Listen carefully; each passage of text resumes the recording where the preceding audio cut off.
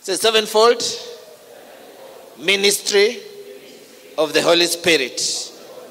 Sevenfold ministry of the Holy Spirit. In the book of Revelation, chapter 4, verse 6. Chapter 4, verse 5. Revelation, chapter 4, verse 5. By the way, the book of Revelation is not a revelation of what? Most people, when they read the book of Revelation, what are they looking for? The end of the world, or the Antichrist. They study the book of Revelation to look for who? The Antichrist. Who does it talk about the Antichrist? How can I identify the Antichrist? The word apocalypse that the natural world now uses to mean what? The end of the world. It's actually a Greek word that means what? Revelation. It doesn't mean end of the world. The word apocalypse means what? Revelation, new information. When you hear apocalypse, you think of a big stone coming to hit the earth. Boom. And water, because of the movies we have seen. The apocalypse is here. Apocalypse means revelation. Is that okay? And it's revelation of? So the book of Revelation is the revelation of Jesus Christ. So the book of Revelation talks about who? The book of Revelation talks about who? Not the Antichrist, you. The book of Revelation is about Jesus Christ. The Bible says the revelation of Jesus Christ. Whom is it revealing? Jesus. Not Antichrist. So when you are reading the book of Revelation, whom should you be looking for? Jesus Christ. So in all the verses and all the chapter, we should be looking for who? Jesus Christ, not the demon and Antichrist and the big devil. The book of Revelation of Jesus Christ that God gave him. Anyway. So Revelation chapter 4 verse 5 says, and from the throne proceeded lightnings, thunderings, and voices. 7 lamps of fire were burning before the throne, which are the 7 spirits of God. 7 lamps of fire, they burn before the throne. And these lamps of fire what? These lamps of fire what? These lamps of fire what? These are represented in the tabernacle of Moses by what we call the lampstand. Say the lampstand. Say the lampstand. The lampstand is called in Greek is menorah. Say menorah. Menorah. M-E-N-O-R-A. Menorah. Menorah is the lampstand that God instructed Moses to make. I think this is the book of Exodus, either chapter 25 or 45. That lampstand had one lamp, and on the sides it was made of pure gold. And on each side there were arms. So it was 7 in total. And the Bible says this represents the 7 spirits of God. So these 7 spirits, I must clarify, they are not different spirits. It's manifestation or ministry of the Holy Spirit. It's manifestation of the Holy Spirit. So if you are talking about the Holy Spirit, you cannot finish talking about the Holy Spirit without addressing these 7 spirits of God. We cannot talk. We started by talking about who the Holy Spirit is, introducing him.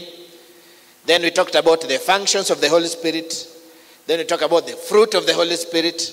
Then we talked about being filled with the Holy Spirit and speaking in tongues. Then we talked about the benefits of speaking in tongues. Now we must talk about the 7 spirits of God. The 7 manifestations or ministry of the Holy Spirit. So the first point I want to make is that these are not 7 different spirits. It's one Holy Spirit. Say Holy Spirit is one. Say, Holy Spirit is one. We don't have 7 Holy Spirits. We have only one Holy Spirit. We have God the Father, God the Son, and God the Holy Spirit. So the number 7 we know is denotes the fullness of God. True. The number 7 stands for?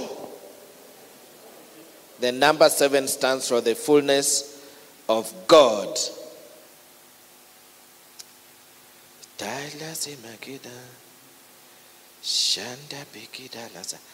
So these 7 spirits of God, they operate through the church of God.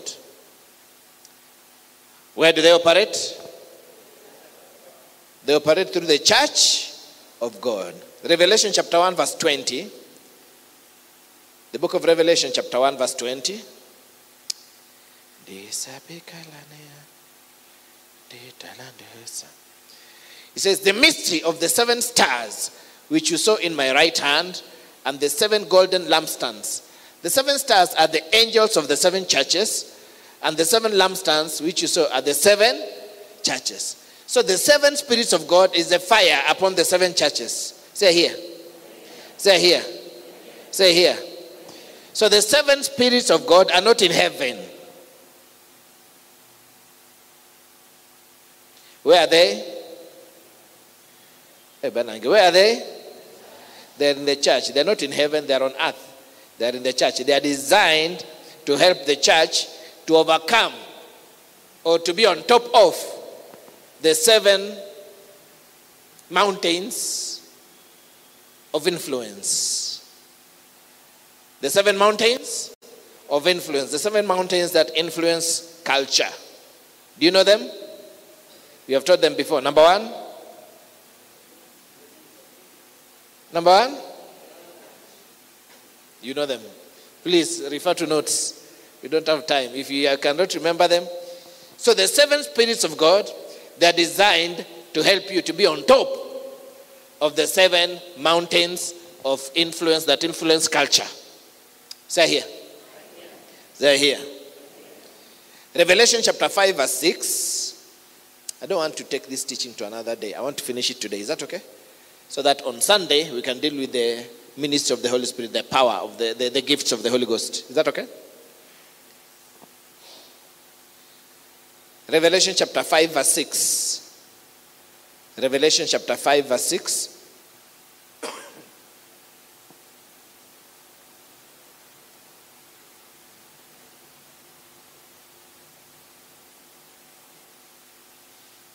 It says, then I saw a lamb, looking at if it had been slain, standing in the center of the throne, encircled by the 4 living creatures and the elders. He had 7 horns and 7 eyes, which are the 7 spirits of God. What does it say? Where are they? 1, 2, 3. So the 7 spirits of God are represented in the body of the Lamb as 7 eyes. Sent out everywhere in the earth. Say here. So the job of the 7 spirits of God is not in heaven. The job of the 7 spirits of God is supposed to be in the earth through the body of Christ.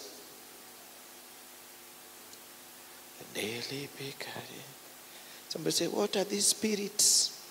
We are getting there. So if you are going to overcome, you must understand and you must know how to cooperate with the 7 spirits of God. In Zechariah, I think chapter 4, the Lord asked Zechariah, what do you see? He says, I see a golden lampstand. A golden lampstand. Get me that scripture, chapter 4. Zechariah chapter 4. Say, I see a golden lampstand. So the lampstand in the temple, we'll be doing this, we'll deal more with this when we're talking about the temple of the tabernacle of Moses in relations to Christ. Is that okay? I'll be teaching that, I think, the week after next. Christ in the tabernacle of Moses. I think I'll rephrase it that way. The revelation of Christ in the tabernacle of Moses. So part of the revelation of Christ in the tabernacle of Moses is the golden lampstand. The golden? So the golden lampstand drew its life from one source. So the lamp and its source and the branches, the lamp and the branches of the lamp had the same source. That's why Jesus said, Mimi ni mzabibu. I am the vine and you are the branches. But the vine and the branches have the same life. Zechariah chapter 4 verse 2 said to me, and he said to me, what do you see? So I said, I am looking, and there is a lampstand of solid gold with a bowl on top of it. And on the stand are 7 lamps with 7 pipes to the 7 lamps. Verse 3. 2 olive trees are by it, one at the right hand of the bowl, and the other at its left. Verse 4. So I answered and spoke to the angel who talked with me, saying, what are these, my Lord? Verse 5. Then the angel who talked with me answered and said, do you not know what these are? And I said, no, my Lord. So he answered and said to me, this is the word of the Lord to Zerubbabel. Not by might, not by power, but by my spirit, said the Lord of hosts. Have you ever quoted this scripture? Not by might, not by power, but by my spirit. You can't successfully operate with this scripture unless you know the 7 manifestations of the Spirit of God. Is that okay? Because that's where it comes from. Verse 7. Who are you, O great mountain? Before Zerubbabel you shall become a plain, and he shall bring forth the capstone with shouts of grace, grace to it. Verse 8. Moreover, the word of the Lord came to me, saying, verse 9, the hands of Zerubbabel have laid the foundation of this temple. His hands shall also finish it. Then you will know that the Lord of hosts has sent me to you. Verse 10. For who has despised the day of small things? For these 7 rejoice to see the plumb line in the hand of Zerubbabel. They are the eyes of the Lord, which scan to and fro throughout the whole earth. So the 7 lampstands that Zechariah saw are the eyes of the Lord. What were the eyes of the Lord? From Revelation? Is this too complicated? The eyes of the Lord were what? The 7 spirits. And where are they? And the earth. Through the church. The lampstand is what? The lampstand is the church. The Bible says so. It says these lampstands are the churches, the 7 churches. Is that okay? And the eyes are the spirits. So they scan to and fro throughout the whole earth. Why? To make sure the hand of Zerubbabel that started the work is the same hand of Zerubbabel that is going to finish the work. Say here. In other words, failure at the edge of success is now terminated. Because God is watching over to make sure whatever you start, you shall finish. I said, whatever you start, you shall finish. In the name of Jesus. Whatever you start, you shall finish. In the name of Jesus. You shall not start something and then abort it in the middle. The hand that laid the foundation is the same hand that shall finish it. In the name of Jesus. You shall not start something and then somebody takes it over. The same hand that started is the same hand that shall finish. You shall not take a project and somebody comes and steals it from you. In the name of Jesus. In the name of Jesus. Verse 11. Then I answered and said, what are these 2 olive trees at the right hand of the lampstand and its left? That one we look at next week. So the 7 lampstands, the 7 spirits of God, are manifestations of the Holy Spirit when you need him to do that.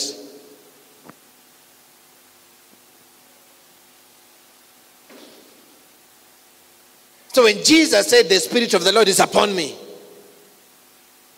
he meant he had all the manifestations of the Spirit. So what are these manifestations? They are found in the book of Isaiah chapter 11. Isaiah chapter 11. The Bible says, and the Spirit of the Lord shall rest upon him. It says, there shall come a stem out of the root of Jesse, and the Spirit of the Lord shall be upon him. I'm feeling like maybe I'm being too deep for people. Okay, you're blessed. Receive like a cow or something. I'm feeling I'm going too deep with this teaching. Let me try and break it down. Isaiah 11. From verse 1. Isaiah chapter 11 verse 1. There shall come forth a rod from the stem of Jesse, and a branch shall grow out of his roots. That's why we call our teens the house of Jesse, because of this scripture. The Spirit of the Lord shall rest upon him. The Spirit of wisdom and understanding, the Spirit of counsel and might, the Spirit of knowledge and of the fear of the Lord. The Spirit of the Lord shall rest upon him. The Spirit of wisdom and understanding, the Spirit of counsel and might, the Spirit of knowledge and of the fear of the Lord. These are 7 manifestations of the Holy Spirit that a believer needs to be able to conquer the 7 spheres of culture influence. So number 1, the Spirit of the Lord. Number 1, the Spirit of the Lord.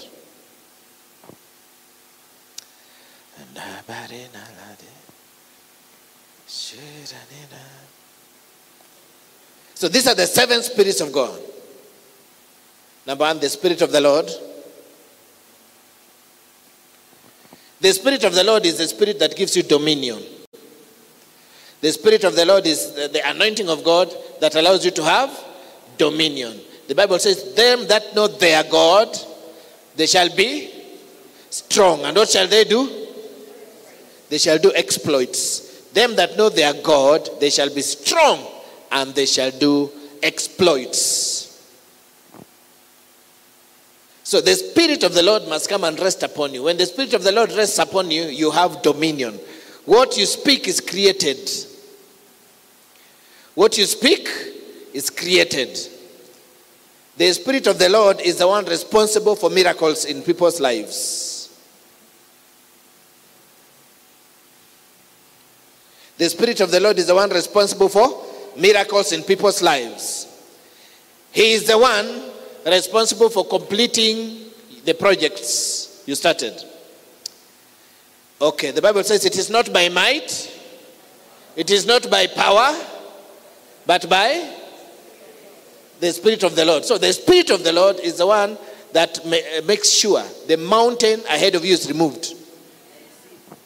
I said it is the Spirit of the Lord resting upon you that removes the mountain.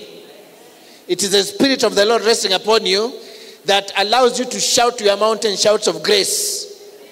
Am I talking? If the Spirit of the Lord is not upon you, you can shout from morning till cows come home. Nothing will move. Say, Lord, tonight, as I pray, let the Spirit of the Lord rest upon me. Let the Spirit of the Lord that removes mountains work with me tonight. In the name of Jesus. Whatever my hand sets the foundation, it is the same hands that will lay the finishing stone. I have set the foundation stone. I will also set the finishing stone. In the name of Jesus. In the name of Jesus.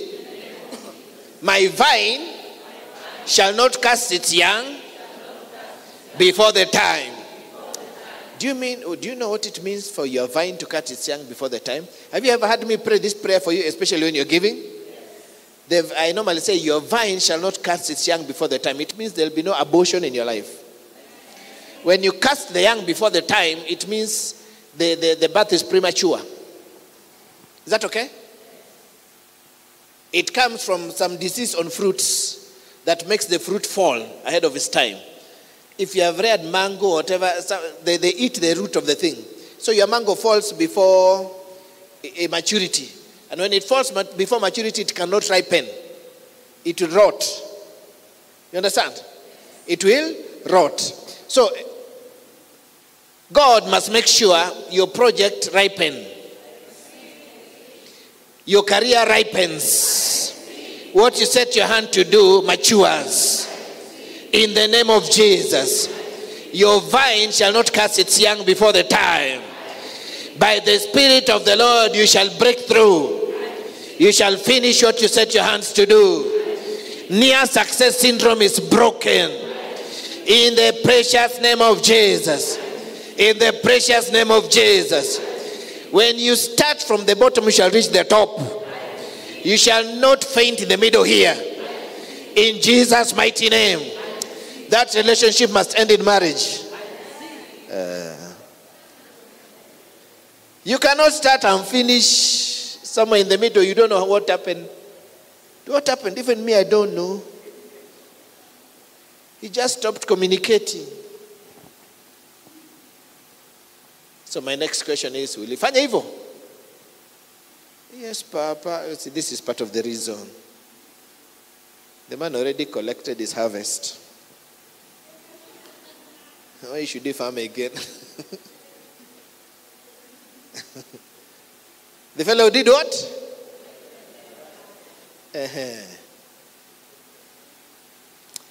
Malachi chapter 3 verse 11 says, and I will rebuke the devourer for your sakes. Why? So that you will not destroy the fruit of your ground. So you can sow, but if the devourer is around, it will be eating whatever is supposed to come to you as fruit. So the Spirit of the Lord is what comes to you as grace. Zechariah says, you shall go to your mountain and shout grace, grace by the Spirit of the Lord. It is not by might, it is not by power, it is by the Spirit of the Lord. And this Spirit gives you capacity. When you say grace, grace moves. When people bring me their problem, the most common thing I tell them is grace in Jesus' name. Grace in the mighty name of Jesus. Why? I have the Spirit of the Lord. That means I have capacity to say grace. And grace will actually be transmitted. It's not just words I'm comforting you with. It's a command. Grace moves mountains. The Bible says you shall run to your mountain with the shouts of grace, grace. So when you say grace to the mountain, the grace is supposed to move it. Say here. Say here. So the Spirit of the Lord enables you, backs up your shout of grace. So when you tithe, the Bible says, and God is able to make all grace abound to you, so that in all things, at all times, having all that you need, you will abound in every good work. So for you to conquer your mountain, for you to do the good work of your mountain, you need grace. That grace is applied through the Spirit of the Lord. Say, I need the Spirit of the Lord today so that I can do exploits. So that I can do exploits. So that I can do exploits. In Jesus' name. In Jesus' name. Say the Spirit of the Lord. Say the Spirit of the Lord. Say the Spirit of the Lord. Number 2 is the Spirit of? The Spirit of? Say the Spirit of wisdom. So wisdom is a manifestation of the Holy Spirit. Okay, what I mean is this. It is possible to have the Spirit of the Lord, but not have the Spirit of wisdom. A lot of ministers are like this. They are very anointed. They can do exploits, but they are very foolish. It's true. Wisdom is lacking. Is that okay? So they come in a place like this, and they find a man and his wife and say, wait. I see in the Spirit. You're pregnant. It is true, man of God. It is true. Finish me. But what is this I'm seeing? The father of this baby is in Meru. The husband is sitting there. The husband said, Banange, go deeper. The man is shocked. I say, Tell me more about especially the Meru part. The Meru part. I want to hear. So the man has the Spirit of God, but wisdom, Banange, wisdom. So at the end of the day, what was supposed to be a blessing ends up becoming a curse. These two people will live here, everybody. What the first thing the wife will say, that's not a man of God. He knows nothing. These people just lie to people. The man will say, are you sure? Let us now go and see him in his hotel. He must explain properly about the Meru bit. Especially if she had traveled to Meru the other year. Problem. No family remaining. It's true. So even though there was a Spirit of God and exploits were being done, it results in a curse instead of a blessing. Say here. So God must give you, as well as the Spirit of God, God must give you what? Say the Spirit of wisdom. Say the Spirit of wisdom. The Spirit of wisdom is what will tell you what to do in a situation. The anointing can instruct you what to do. The anointing of God can do what? The anointing of God can do what? Can instruct you what to do. Jesus said, he asked his disciples a question. They were 3 days in the desert, and all of them were faint. And he said, where will these people find food to eat? The Bible says he said this just to test them, for he himself knew what he would do. So in any given situation, if it looks like you're about to be stranded, say, Lord, I need the Spirit of wisdom. So you may say, Lord, I need the Spirit of wisdom. I need the Spirit of wisdom. I need the Spirit of wisdom. I need the Spirit of wisdom. It is wisdom that will promote you.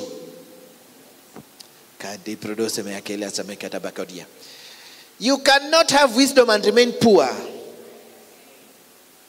It's unbiblical. It's unbiblical.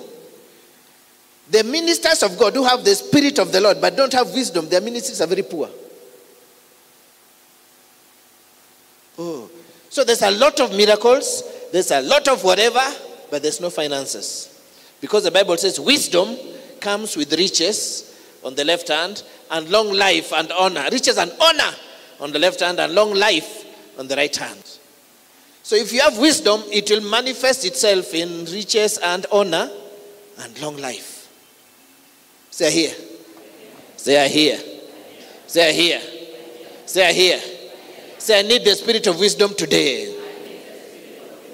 Say, Holy Spirit, give me the Spirit of wisdom. In the name of Jesus.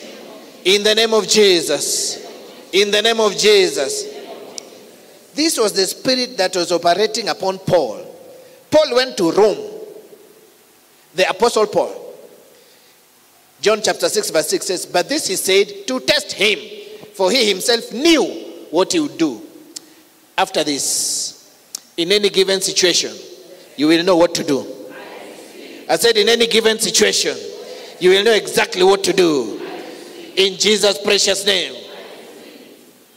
So wisdom will come with riches and honor, but also with long life. If you don't have wisdom, you don't live long. So the man of God is anointed, but he dies at 34. Why? Wisdom was lacking.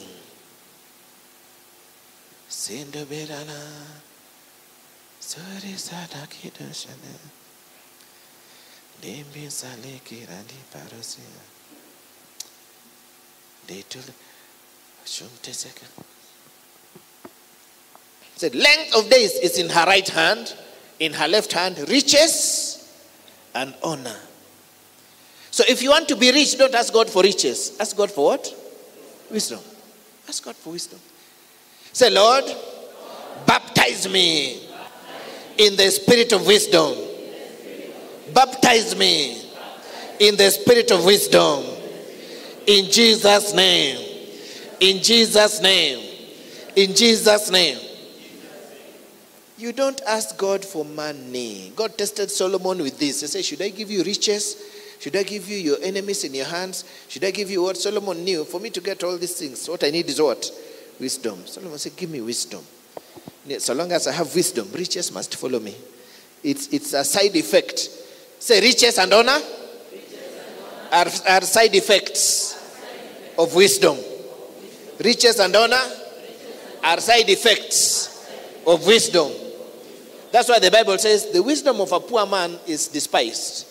Why? Because you cannot, those two, that's a contradictory statement. You cannot be wise and poor. So people despise you because your wisdom should have resulted in this side effect. I see you rising on the platform of wisdom. I see money coming from every direction on the platform of wisdom. I see honor following you everywhere on the platform of wisdom. I see wisdom whenever you open your mouth to speak. In Jesus' precious name.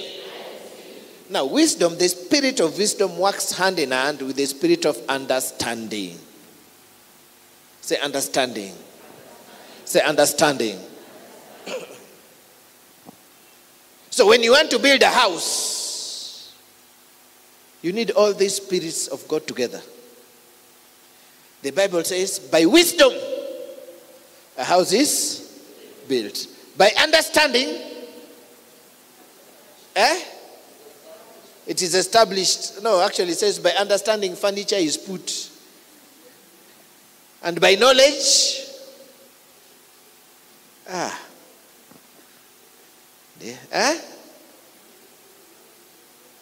the people, this one we did last week, Banang, 5 days of change. People just come here, write scriptures and forget. You're supposed to meditate on these things. It says, by which, how do you build a house? Do you know you don't build a house by beating people?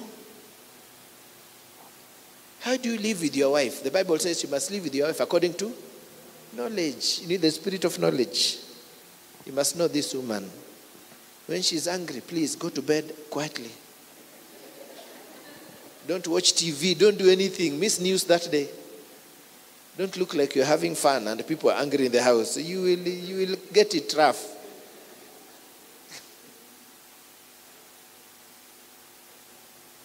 Through wisdom, a house is built, and by understanding, it is established. Verse 4. By knowledge, rooms are filled with all precious and pleasant riches.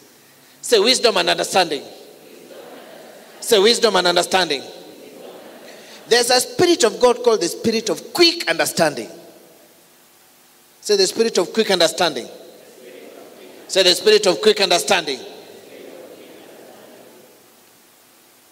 Every student needs a baptism of this.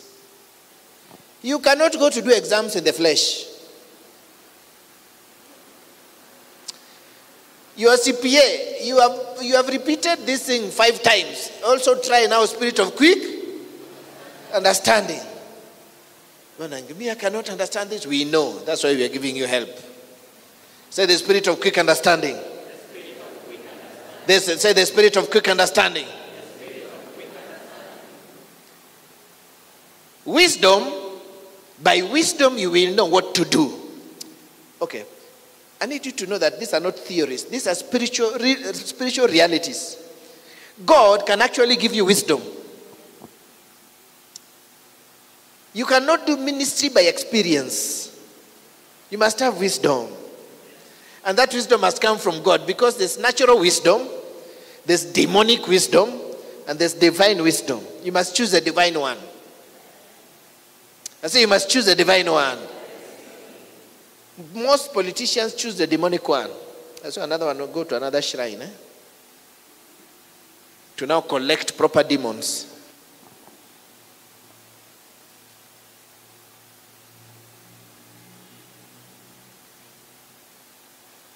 So it is possible to have the spirit of the Lord, but if you don't have wisdom, you'll be a disaster. It's too much power in the hands of a stupid zombie. Is that okay? You go from house to house looking for him to devour.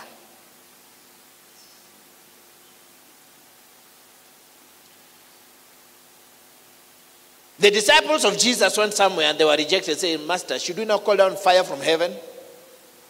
How can these people reject us with all this anointing? Let us call down fire. Let us burn all of them so that they know they must not joke with people. Jesus said, you do not know of what spirit ye are of. In other words, you have the spirit of the Lord, but wisdom, Mungu amewanyima. You must ask for wisdom. Because the way you're talking, you have too much power, but you can't think. You don't have wisdom. Wisdom will show you what to do. Understanding will show you how to do it. Wisdom will show you what to do. Understanding will show you how to do it. Wisdom will show you what to do. Understanding will show you how to do it.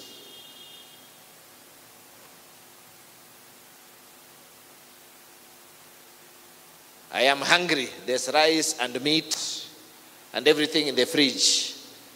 Wisdom tells me I must cook. Hey, but understanding, make sure whatever I come out with is not a burnt offering. Say here. Wisdom can show you what to do, but understanding will show you how to do it. It is understanding that will bring favor.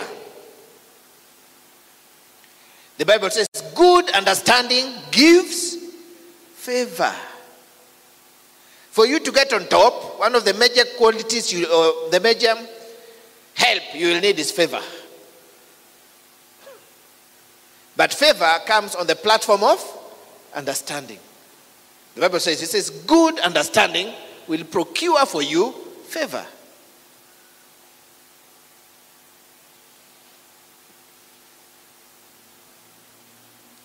You must understand your subject matter. You must understand your skill area. You must understand how to deal with people. You must understand access and its protocols. It is not that your boss is taking the phone, talking business that way, uko hapo tu, uko hapo. It's a private call. Please, chepuka kido. You are waiting to be told, wait out there. Unangoja kuambiwa. You must understand honor, give honor to whom honor is due. If you don't have understanding, even if you are skilled like how, nobody can use you. You are an accident waiting to happen. Unakuja tu shagala bagala. A gifted rebel is not an asset. A gifted rebel is not an asset. It just causes confusion everywhere. You must understand loyalty. I think it is Warren Buffett who was saying, loyalty is better than skill. Because skill you can always teach. Loyalty is better than skill. Skill can be taught. Loyalty, if you don't have it, you don't have it.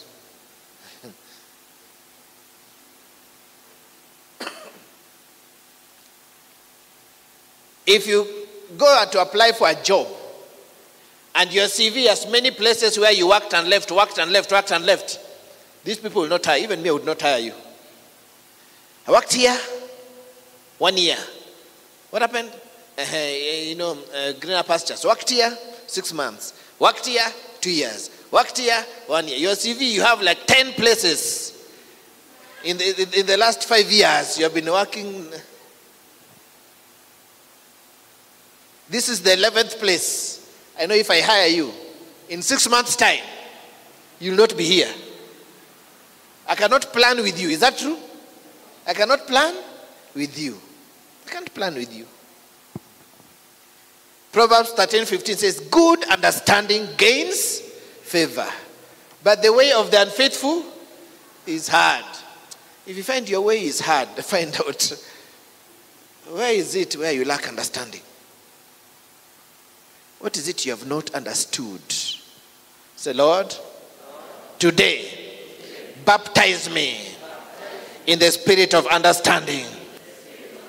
In the spirit of understanding.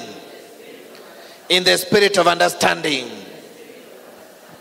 You must understand.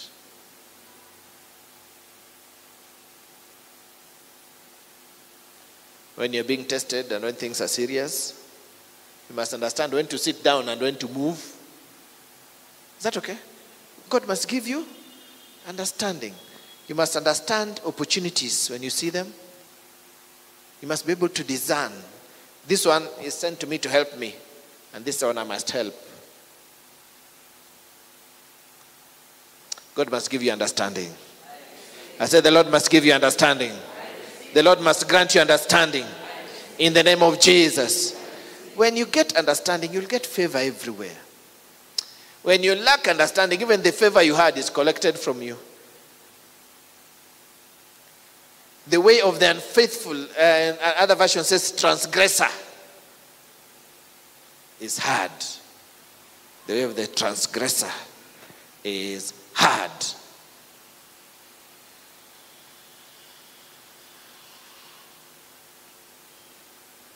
Say, Paul prayed a prayer. The Apostle Paul, the prayer he used to pray for his spiritual children is that the eyes of their understanding may be opened. That God might give them the spirit of wisdom and understanding. The prayer of Paul to his church was only one thing. I pray that the Lord might give you the spirit of wisdom. Paul prayed for two of these prayers, for two of these spirits of God upon the people. The spirit of wisdom and understanding. The eyes of your understanding being opened. Because Paul knew if they get understanding, favor is their portion. Even if I release favor until I'm blue in the face, if you don't have understanding, if you are dull of understanding, you'll not get anywhere. You'll not get anywhere. You must have understanding. Must have what? You must have what? There used to be one of my daughters here. I really loved her. One day, the very first TV that somebody donated to church, I don't know whether it was a 32-inch or something. It used to stay inside the office there. Then she didn't have a TV in her house. She said, Papa, I'd like you to give me this TV. It's not around. I'll put it in my house since you're not using it still. What I said, go and talk to my wife about it. If she gives you, ewala. She went and talked to Mama. I'd like to have this TV. I said, okay, I'll give you a choice. Would you like to have this TV or would you like to have grace upon your life? He said, I already have grace. I want the TV. True story. True story. And she took the TV. And within 3 months, she was out of this church. Grace spat out.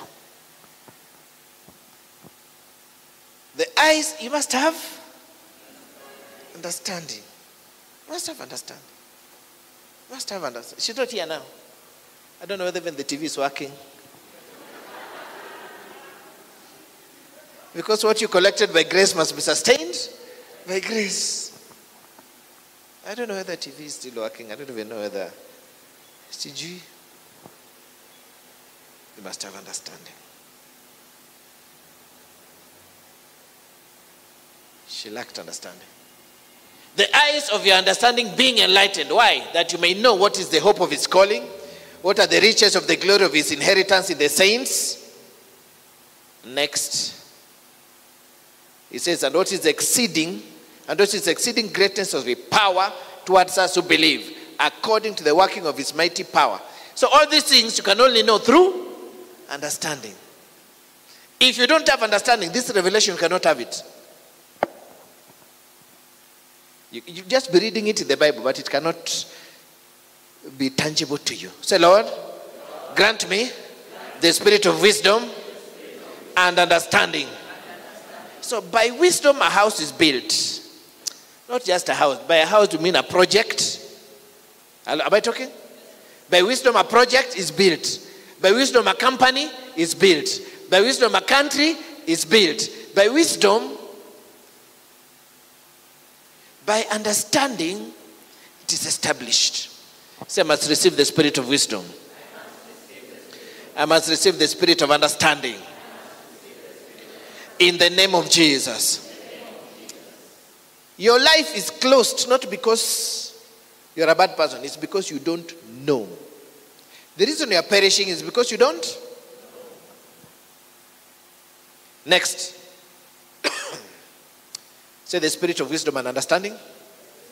So number 1, 7 spirits of God. Number 1. Number 1. Number 2. Number 2. Number 3. The spirit of. Number 4. The spirit of. Say the spirit of might. Say the spirit of might. Where is that scripture? Isaiah. The spirit of, no, the next one is the spirit of counsel. Say the spirit of counsel. Before we go to might, you need the spirit of counsel. What is the spirit of counsel? The spirit of guidance. The spirit of guidance. This is one of the names given to the Holy Spirit. It's called a mighty counselor. The spirit of guidance. Why? So that after you have known what to do, you have understanding, the Holy Spirit will guide you where to go and what to do. When you miss it, the Bible says you'll hear a voice behind you. You'll hear a voice behind you saying, this is the way, walk ye in it. You need the spirit of counsel. When a man of God has the spirit of counsel, the Bible says the Lord performs his counsel. The Bible says in the book of Isaiah, the Lord will perform the counsel of his servants. So I can make a decision for the Lord. Okay.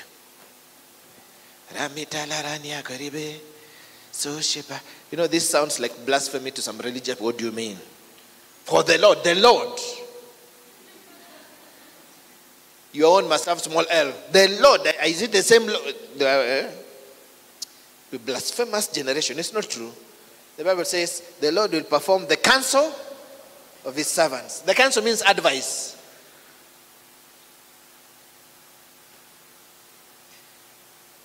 The counsel means advice.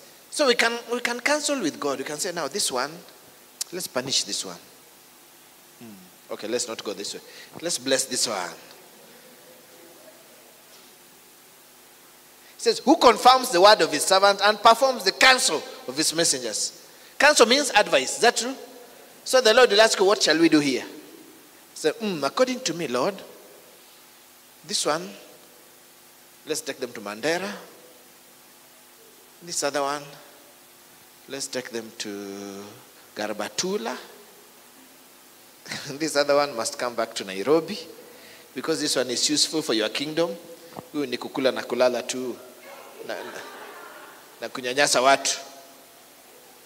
Peleko apigana na Al-Shabaab huko. And the Lord will perform the counsel of his servants. The Bible says so. Sometimes when I send people outside the country, it's not because God has said, it's because I'm counsel. It's my counsel. I said, I look at you, I think you should go to Canada. Okay, I send you to Canada. And God performs my counsel. You prophesied to me. It came to pass. I said, I didn't really prophesy. I did counsel. I used this scripture. The Lord performs the counsel of his messengers. I'm a messenger. The Lord will perform my counsel. You're also a messenger. The Lord will perform your counsel. In Jesus' name. Remember the time it had not rained here for so long and it was so hot? Remember? Do you think God spoke to me that it must rain? No, I was just irritated by the heat. It's true. I didn't say God has spoken to me.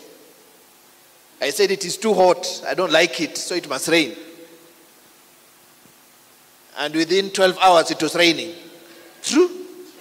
It rained and rained and rained. It rained for almost a whole year. It's true.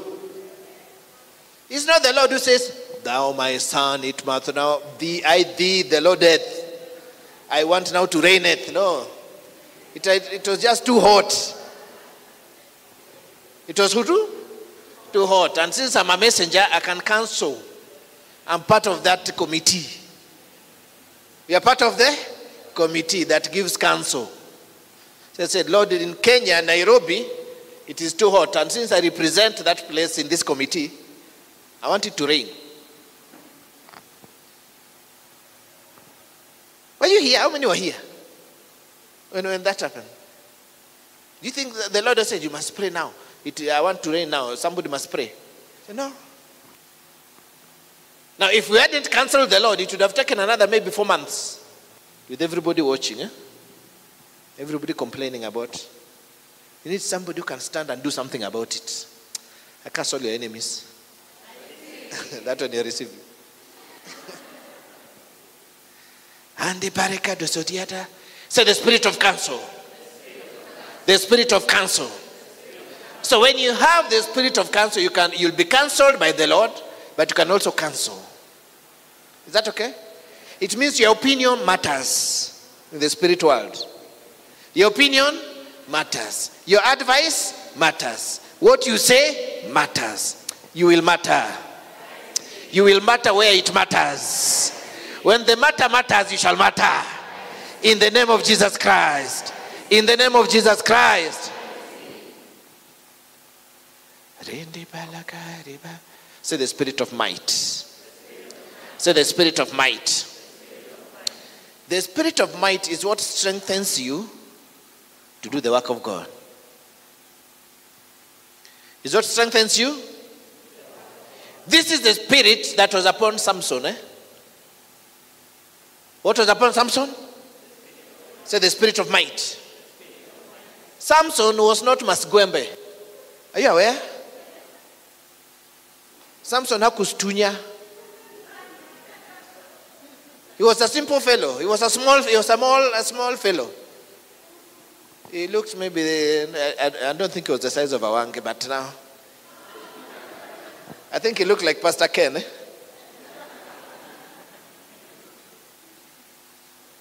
He was a small. How do I know? Because Delilah was looking for the secret of the strength. If he had stunyard, she should not be looking for secret. It would be obvious.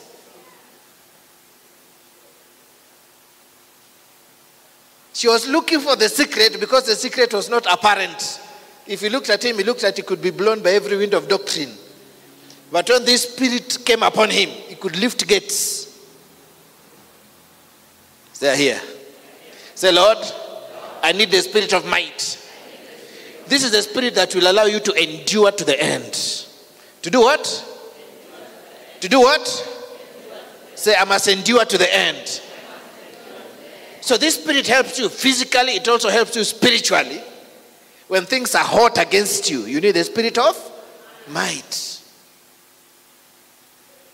When the indignation, when contrary ideas and contrary circumstances are hot against you, the battle is raging, and you need to break through. You must endure to the end. The Bible says, endure hardness like a good soldier.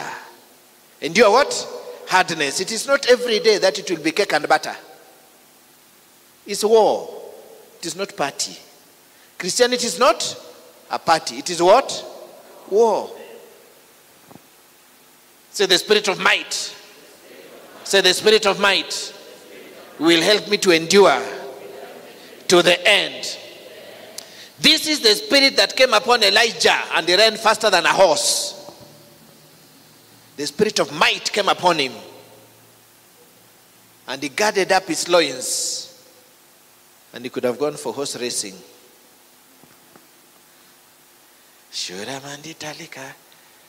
Before I come to preach, I need this. I pray for spirit of might. Why? Because sometimes I stand here for 6 hours. Do you know that? Sometimes overnight I standing, walking for 7 hours straight. True? And when I sit down, Banang, how did you manage? Say spirit of might. Say spirit of might. I stand with no loss of energy. Every day strong. Spirit of might. The book of Colossians says, I pray that you may be strengthened in the inner man. You may be strengthened with might in the inner man. So Paul made a prayer for his people and said, I'm praying for you that the Lord might strengthen you with might in the inner man. So I need the strength of the spirit of might. I need the strength of the spirit of might. I need the strength of the spirit of might so that I can endure to the end. So that I can endure to the end.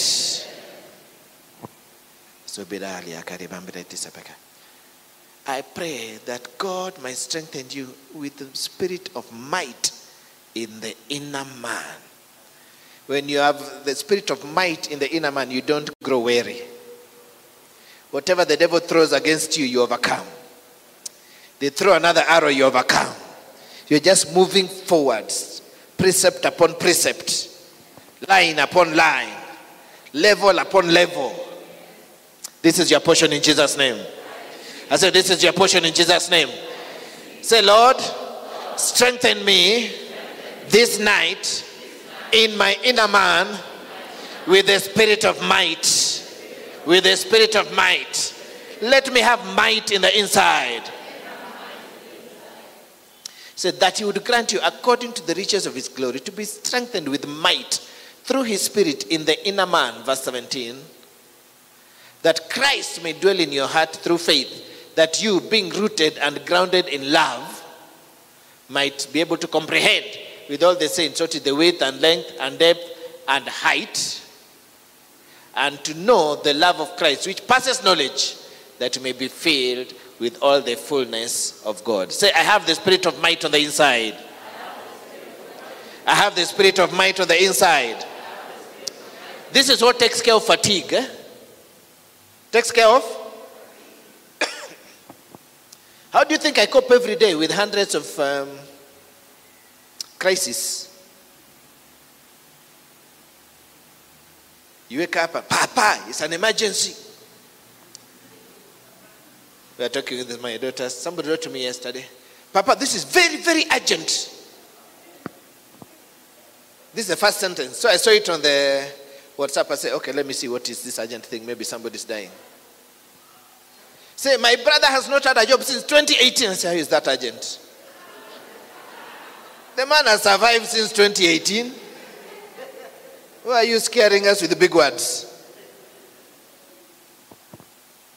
You might be watching. Please, that's not urgent, eh?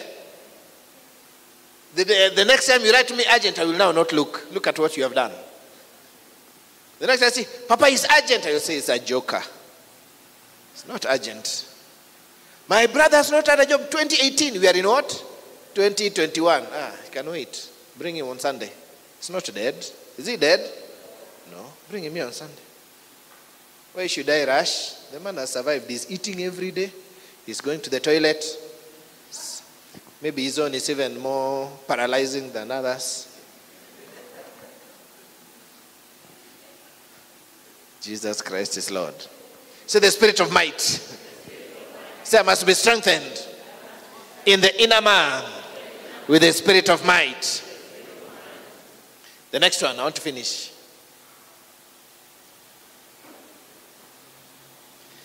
Must be knowledge, eh? The spirit of? Say the spirit of knowledge. Say the spirit of knowledge. Now, this spirit of knowledge has two dimensions. One is the ability now to acquire natural knowledge.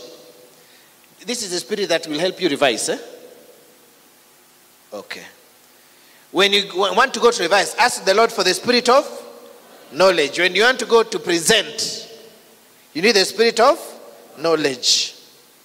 This spirit will help you revise. That is number one. But number two is also the spirit of revelation, epignosis.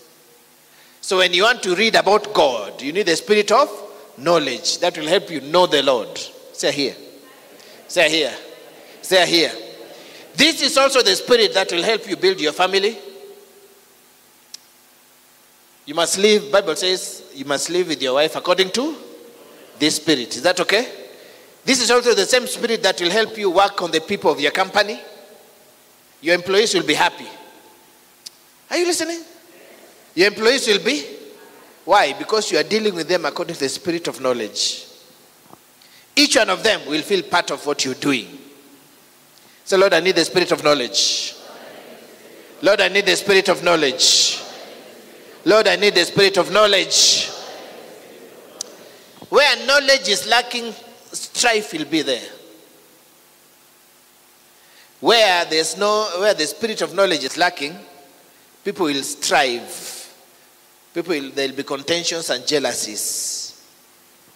And where there's contention and jealousies, the Bible says there's every evil work. And the last one, because of time, the spirit of fear. Okay, number one. Number one. Number two. Number three. Number four. Number five. Number 6. Number 7. Now, a lot of Christians need this. Say the spirit of the fear of the Lord. The word fear doesn't mean to run away from. It means to reverence. It means what? To reverence, to respect. It means to respect. The spirit of the fear of the Lord. The spirit of? You will know you have wisdom because you have this one. The Bible says, the fear of the Lord is the beginning of wisdom. Solomon was given the spirit of wisdom and he was not given the spirit of the fear of the Lord. So he ended up messing.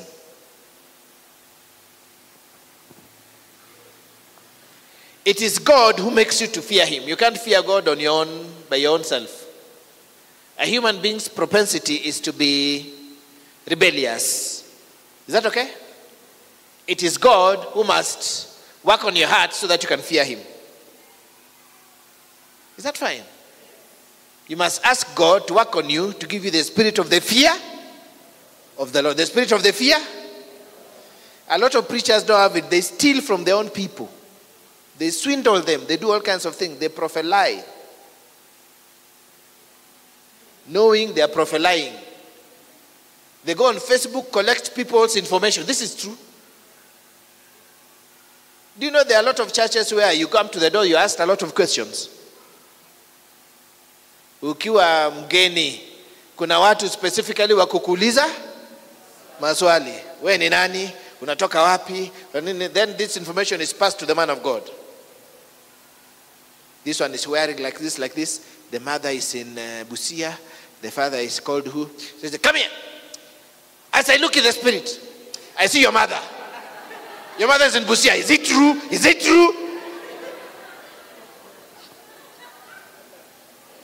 No prophecy. The man has been reading notes. You don't know. And then the silly Christians, hey, man of God, hey. The same way I prophesy this, I prophesy your money. As you go, tomorrow, everybody 10,000. The God is here, God is here, God is here, God is here. You bring your hard-earned money. The next thing you see, the man of God has Mercedes, has what?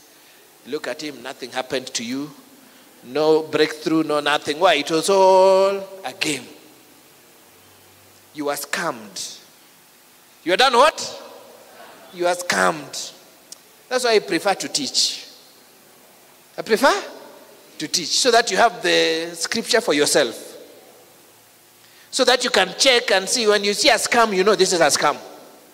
Scamo. Say scamo. I'm giving you scamometer. You can smell a scam from very far.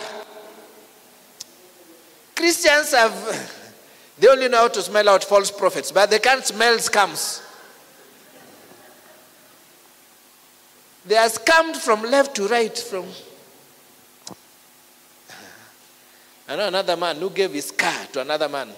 He discovered, Banange, this man is a scammer. He wanted his car back.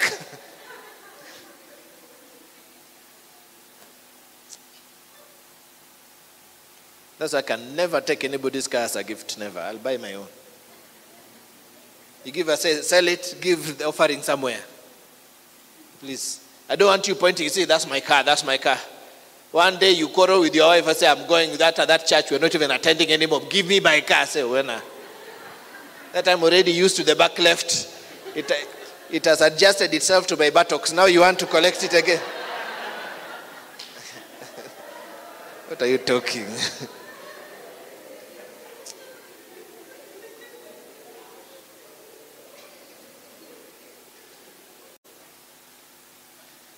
And that's why the world is very scared about prophetic churches. Because a lot of them are just small boys doing scams.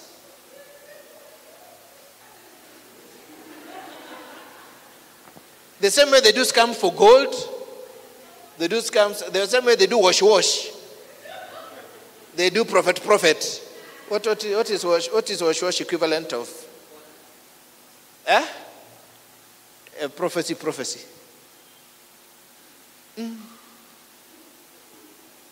God has said you must buy me a car. That's why my sons who try this out. Nonsense. We don't scam people here.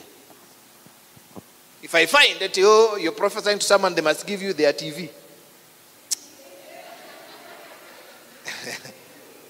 Please get out of this church. The next thing, I'll put you in prison. I'm not kidding.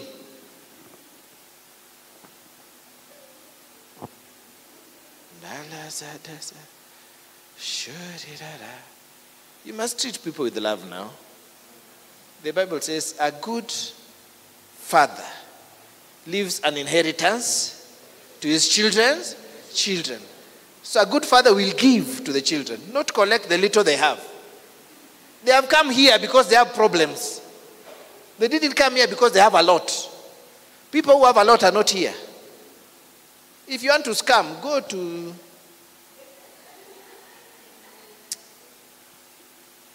The ones who came here, they are running to God because they have issues. And they want your God to help the issues. You are saying dollar sign, dollar sign.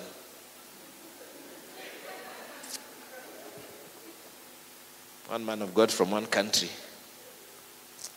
I think God took him home last year. He came to tell me, man of God, you're enjoying. So what am I enjoying? You don't know how this ministry is a problem to me. You're enjoying. I passed by your church. The cars that are parked outside, that's a banner. Did you consider also there's a supermarket there? What's wrong with you? Not all the cars who are coming to this church. Some people here are here to get breakthrough. We are struggling with them. We are the ones who provide their fare, their rent, their what. You're enjoying. How can you enjoy alone? I say, foolish fellow. If I give you this church for 1 week, you will grow thin. Look at your stomach now. You are the one who is enjoying. The man was on his way to Turkey. Big stomach walking around. You're enjoying. Say, don't sleep, man of God. Silali, you're enjoying. It's a Veni product. Me, I'm enjoying. The way I don't sleep, I don't do what, I make sure people get breakthrough. The cars, man of God. I said, God will deal with you. And God dealt with the guy. More grace. I say, you are going to Turkey. You are going to enjoy the white skin. Me, I have not been to Turkey. The one God has given me here is too much for my hands. I don't have time for Turkey.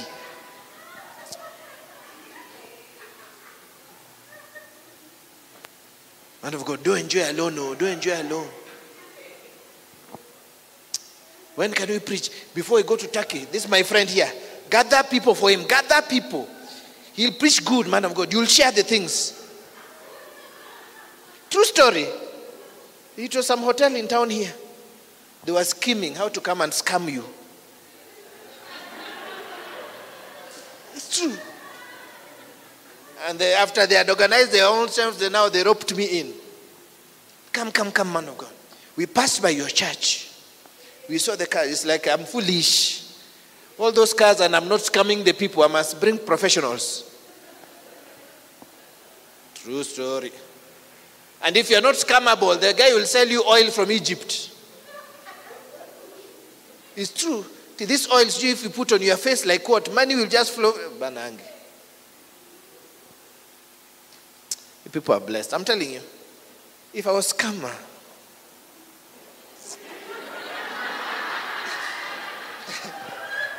I didn't say Akama.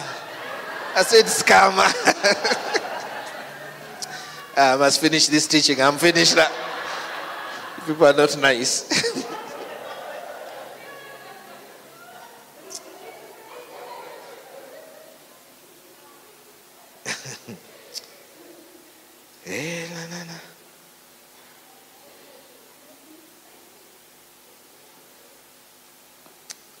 You see something, say Jesus came for your people. They're too foolish on this earth. And then you protect you like this, the next minute you are in town. In some dingy room, I receive. Some fellow is scamming you. Because we didn't bring him here, you took yourself. Say, Banangi, how will I help? How will I help my people? We refused the fellows to come to this altar. to protect you. You say, Papa, he says, you took yourself, this is hot, hot, hot. You don't know they have written notes for these people. I prophesy. You go collect all your, then you come back here, Papa, pray for me. The little breakthrough we prayed, you received here, you took to one scammer. Now you must start afresh.